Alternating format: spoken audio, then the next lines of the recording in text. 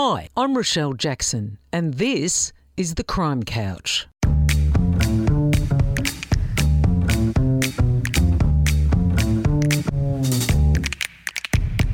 I'm an investigative journalist and true crime author, and I know who's who in the zoo, the crims, the cops, and the interesting individuals in between.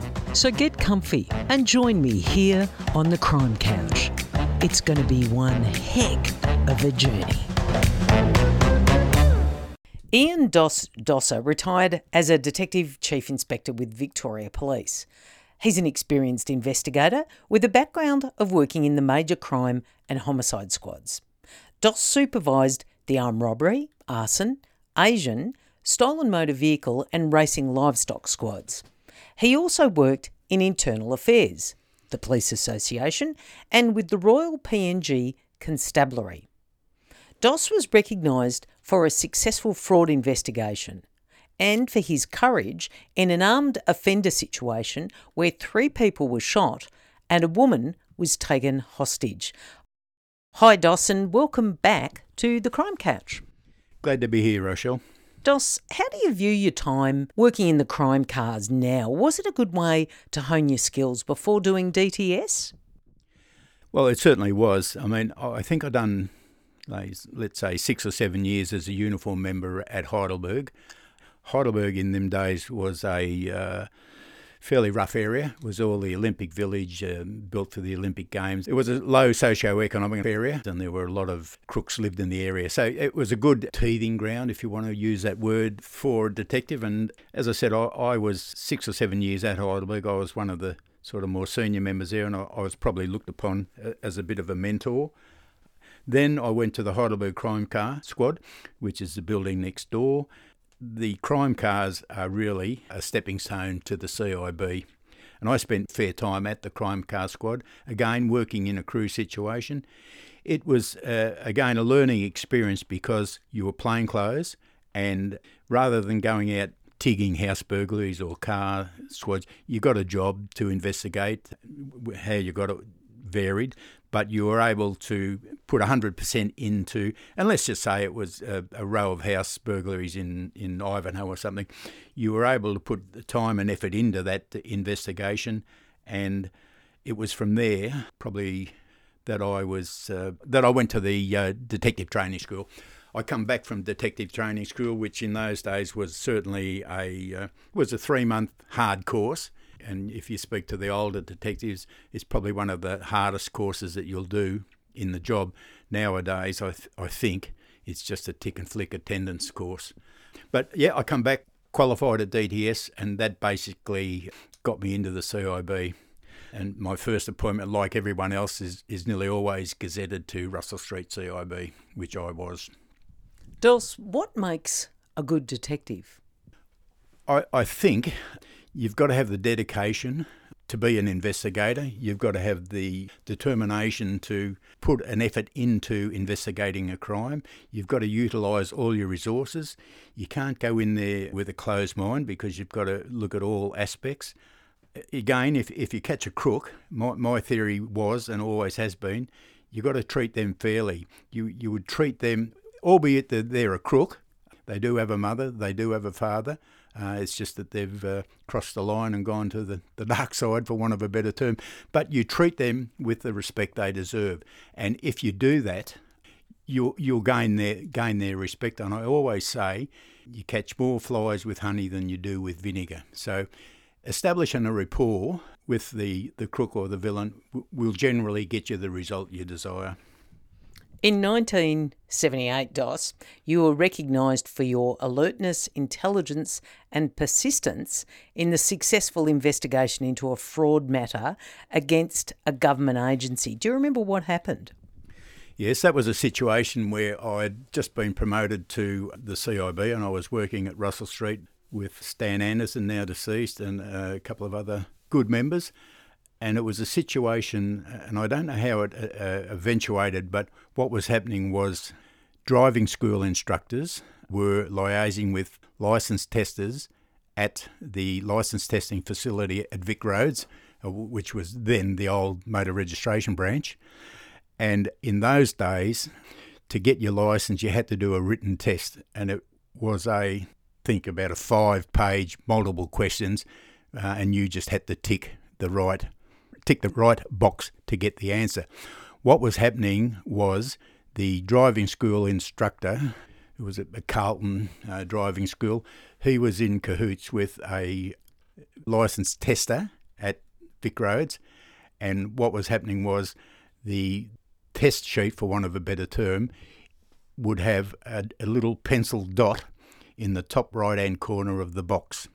So the applicant, and they were all different nationalities, and a lot of them couldn't even speak English.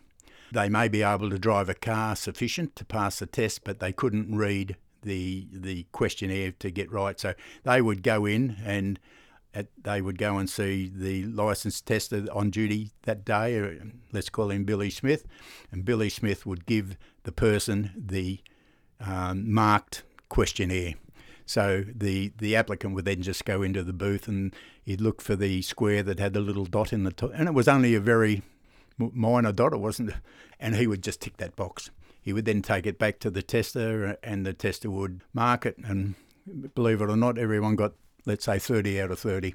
So they passed the written part of the test, and then they went for a drive, and as I said, normally they could drive, there wasn't an issue with that. So we're in a situation where we did a lot of work after hours at the MRB, Motor Registration Branch at that stage, going through a lot of records. It's a bit hard to explain, but going through a lot of records and looking for a certain nationality that was familiar with the driving school instructor. Let's say he was Greek. We would identify them. You would go and interview that person. He would say, "Yes, Mr. Dossa, I got the marked sheet," short version. And so we ended up, they were all, albeit that they were part of the conspiracy, they were never charged. It was a situation where we just charged the driving instructor and the staff at the MRB. So again, it was a pretty boring job, because after hours at the MRB going through all these records, it was a pain in the bum. But the bottom line is... Good location though, Carlton. Oh, yeah. What are you insinuating? Yep. But we got the villain, and that was good. And you were recognised then for your alertness, intelligence and persistence. Well, as I said, it was a long, hard job, and I suppose if you look at intelligence and persistence was the key word.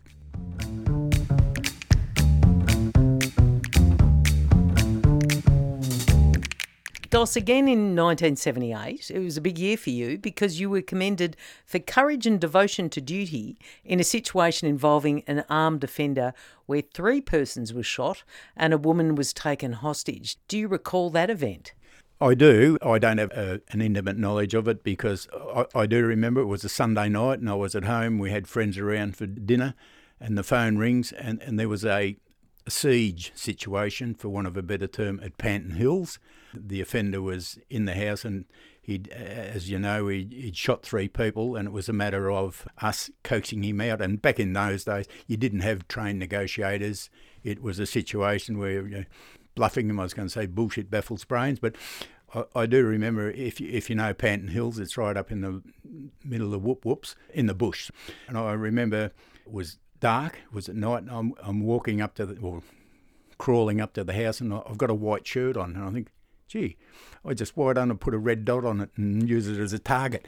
But yeah, took the shirt off, and the bottom line was that we were able to negotiate with the offender, successfully ended the situation, and I don't believe there was any heroics or anything in that. It was just a job that the senior man at the time, who's a fairly infamous detective chief inspector, he probably wrote it up so that he could get one for himself. And that's my thoughts, but yeah. Dos, what does it mean to be acknowledged officially for what you've done? Like, you know, in that year, in 78, you were officially recognised twice. What does it mean? Because a lot of members poo-poo those sorts of achievements, don't they? Well, they certainly do, and that incident at Panton Hills, so I just regarded that as a job that was done, and again, the fraud matter, that was a long and hard job. It's always good to be recognised for your duties, whether it be a commendatory entry or a letter of recognition.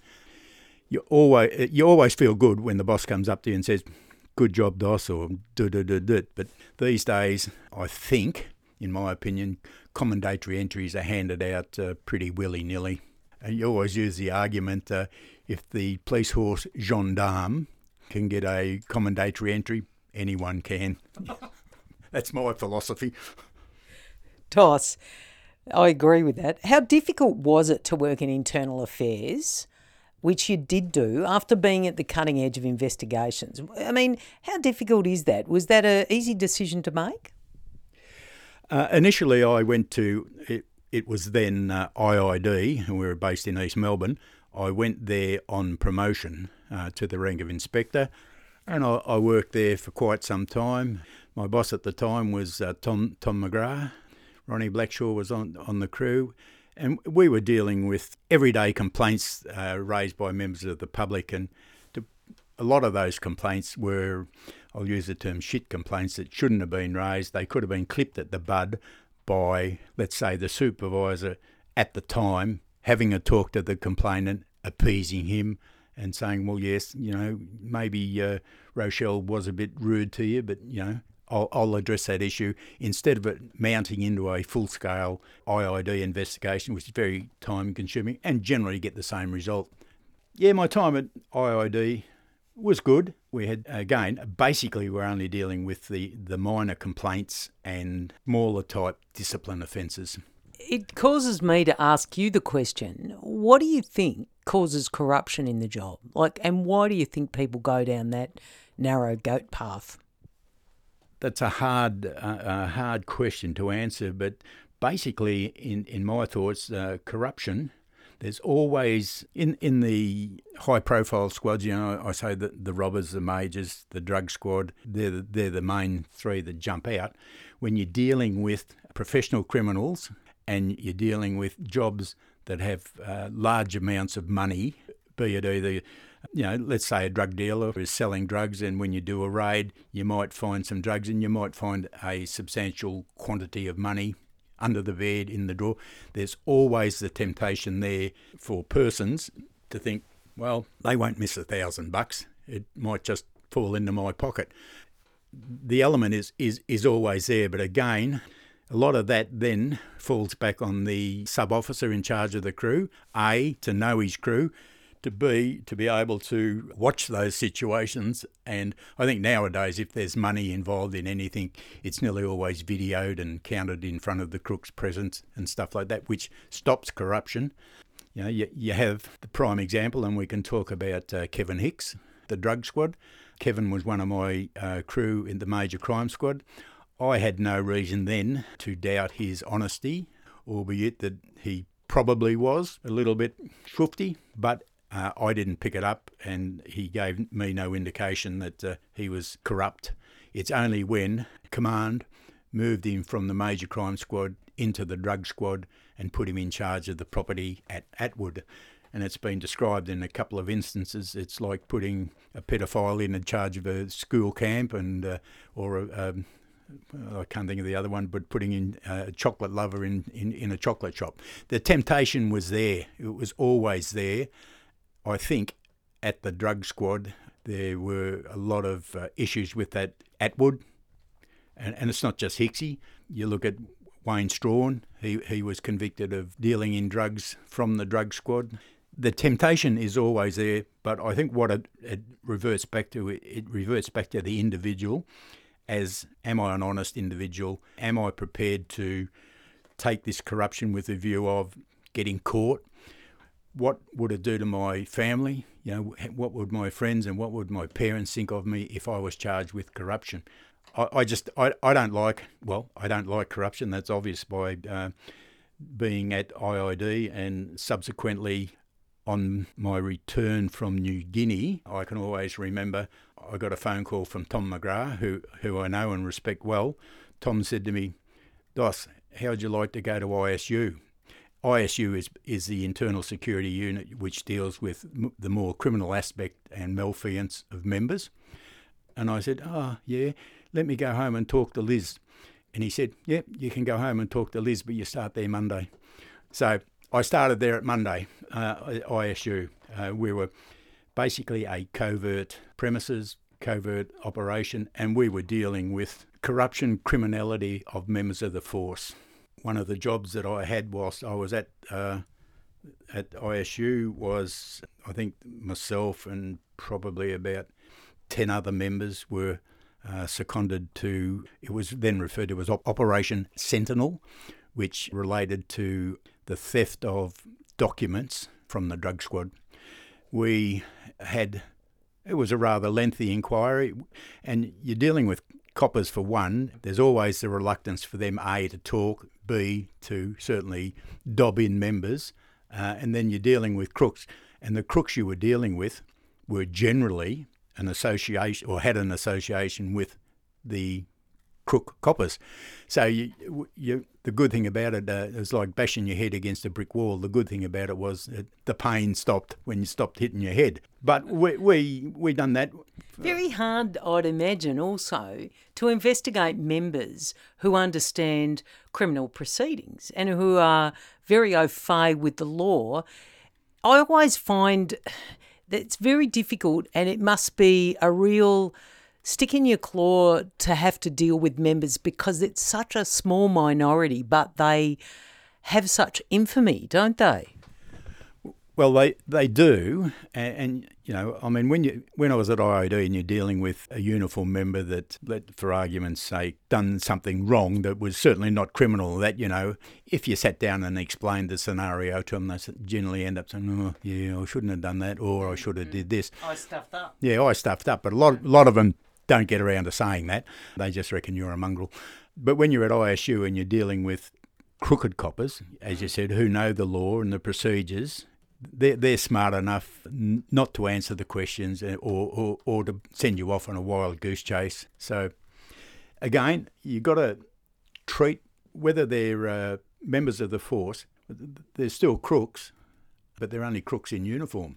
Again, you've got to earn the respect of those coppers, and I think I had the respect of most of the coppers that I dealt with.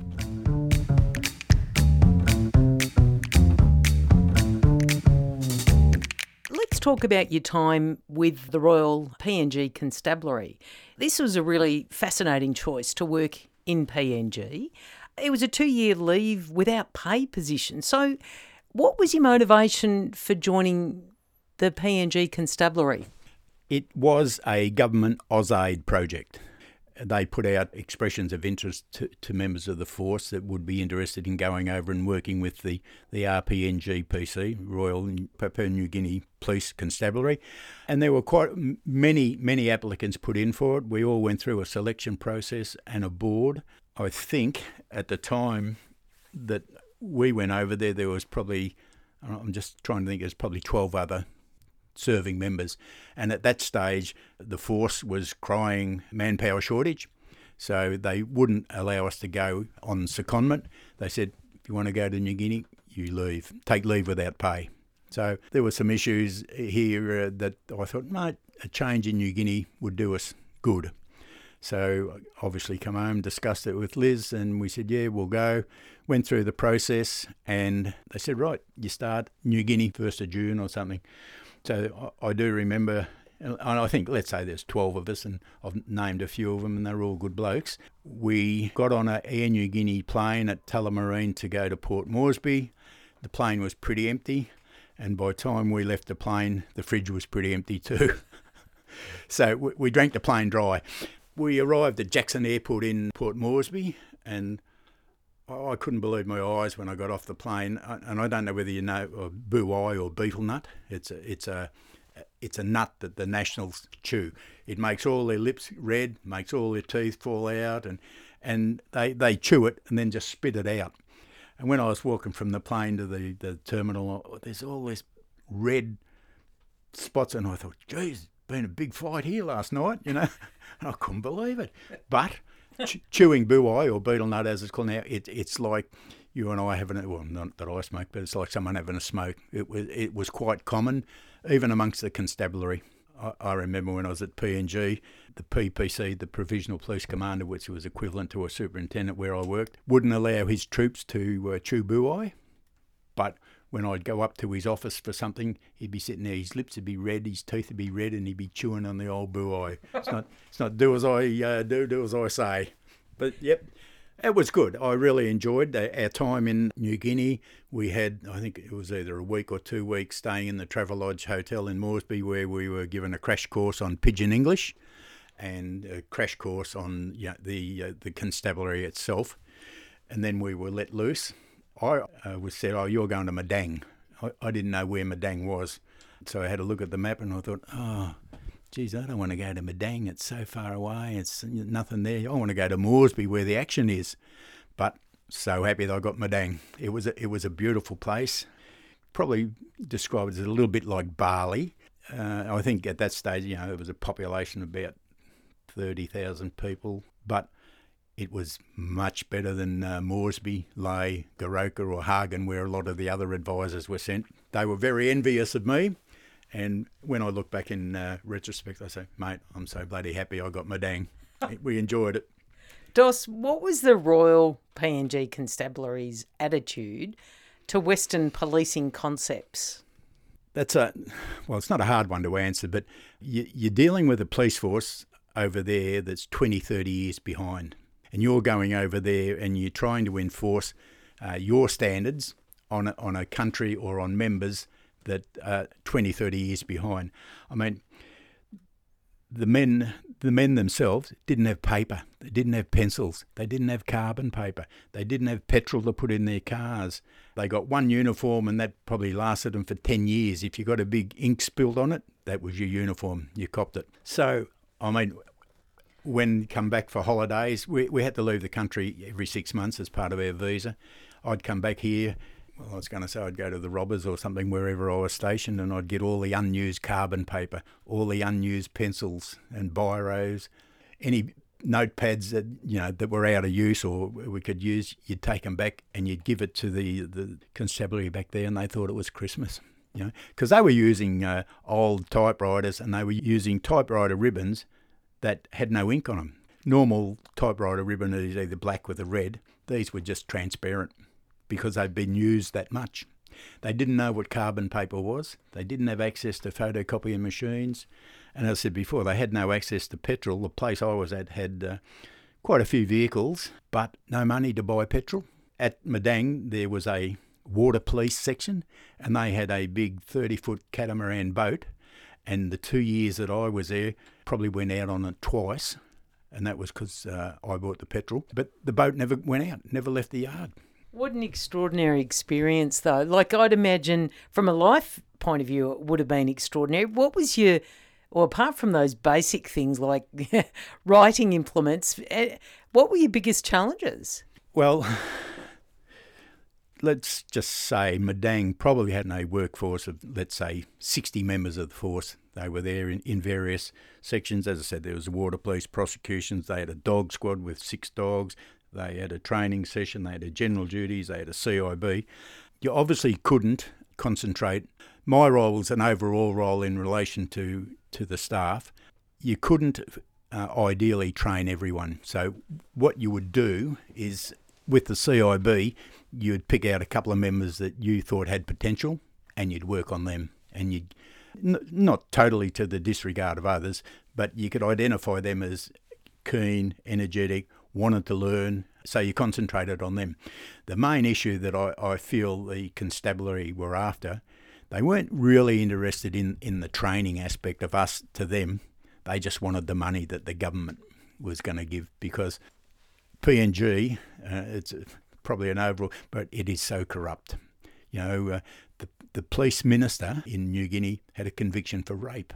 The PPC, the police commander that I worked sort of hand in hand with, I found him to be, I can't say corrupt, but he wasn't a good man manager. There were many instances there where I would have I'd have verbal arguments with him over the management or the running of the station, albeit it was his station. I could only advise him as to what to do. If he didn't take my advice, well, so be it. You suffer the consequences.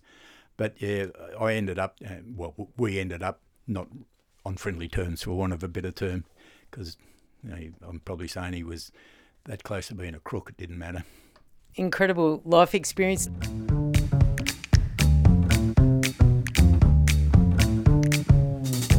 Dos, you basically worked at the TPA, and we're not going to have a lot of time more now, but you also have been conducting private investigations, and you've also been appointed as a bail justice. So let's finally just discuss what's next for you, Dos. All right, well, I'll just deal with the TPA bit. I was in New Guinea from 93 to 95, 2 years, and I was over there with a bloke called Bob Ryan. Bob worked at Lay, and when he came back, he worked at the association as the manager discipline, and he basically recruited me, or gave me an offer too good to refuse. So, yeah, I left the force and went to the TPA. I was a discipline advocate there for 10 years, and a discipline advocate is just dealing with members of the force that have got into some form of trouble, be it minor or whatever. We were there to advise them. We didn't act for them on criminal matters. They were referred to the association's lawyers. But there are a lot of issues. LEAP, accessing LEAP back in the early days was a big issue. Coppers were doing it, not realising the consequences. 05s were another big issue. They'd get charged with 05, they'd go to the criminal court and let's say $500 and licence cancelled for 12 months. They automatically got a discipline offence out of that. My theory is or was, if I can save you a job, that's a bonus. You might get demoted, you might get transferred to Russell Street, but you got the job, and that's a bonus. We moved from Melbourne to Bright. I then decided, because back in the early days at Collingwood and Fitzroy, if you had to bail a crook, you always had to ring up the same justice of the peace, You'd ring him up and he'd be saying, 3 o'clock in the morning, you say, Jim, can you come down and do a bail? And wore a bit thin with us and with the JP because, they were getting flogged. So I saw an advertisement for Department of Justice seeking expressions of interest for people to become bail justice. Yeah, I put in, went through it was a rigorous process, and I think they were a little bit reluctant because I was an ex-copper. They wanted someone a little bit independent, but I must have smoothed them over or wooed them. So I got appointed as a bail justice and now do bail justice work. I've probably, close to 8-9 years been doing that. And back a couple of years ago, where I'm living, the only jobs I could go to were at Wangaratta and Wodonga. And I can speak that every bail application, because the courts close at 3 o'clock, they say, but get a bail justice. So all your jobs were in the middle of the night. And you had to travel to either Wangaratta or Wodonga. You didn't get any reimbursement for mileage, and it was a volunteer, unpaid position. But the issue that I faced with travelling to Wodonga and Wangaratta, up here, there's always bloody deer and kangaroo on the roads in the middle of the night, but just meant you have to slow down. Yeah, so I'm still an active bail justice, albeit now that probably in the last 18 months, DOJ have caught up with the times and we're now able to do bail applications using video facility, which means you still got to get up at 3 in the morning, but I just walk from the bedroom, walk up to the office and turn on the computer. You can do it then, so I'm happy. Well, Dos, once again, it's been a delight speaking with you today. It's been a comprehensive interview, and all the best with your continued life in retirement. Thank you, and thanks for sitting with me today on the Crime Couch. My pleasure. Thank you very much. Thanks for joining me. I'm Rochelle Jackson, and I look forward to your company next time on the Crime Couch.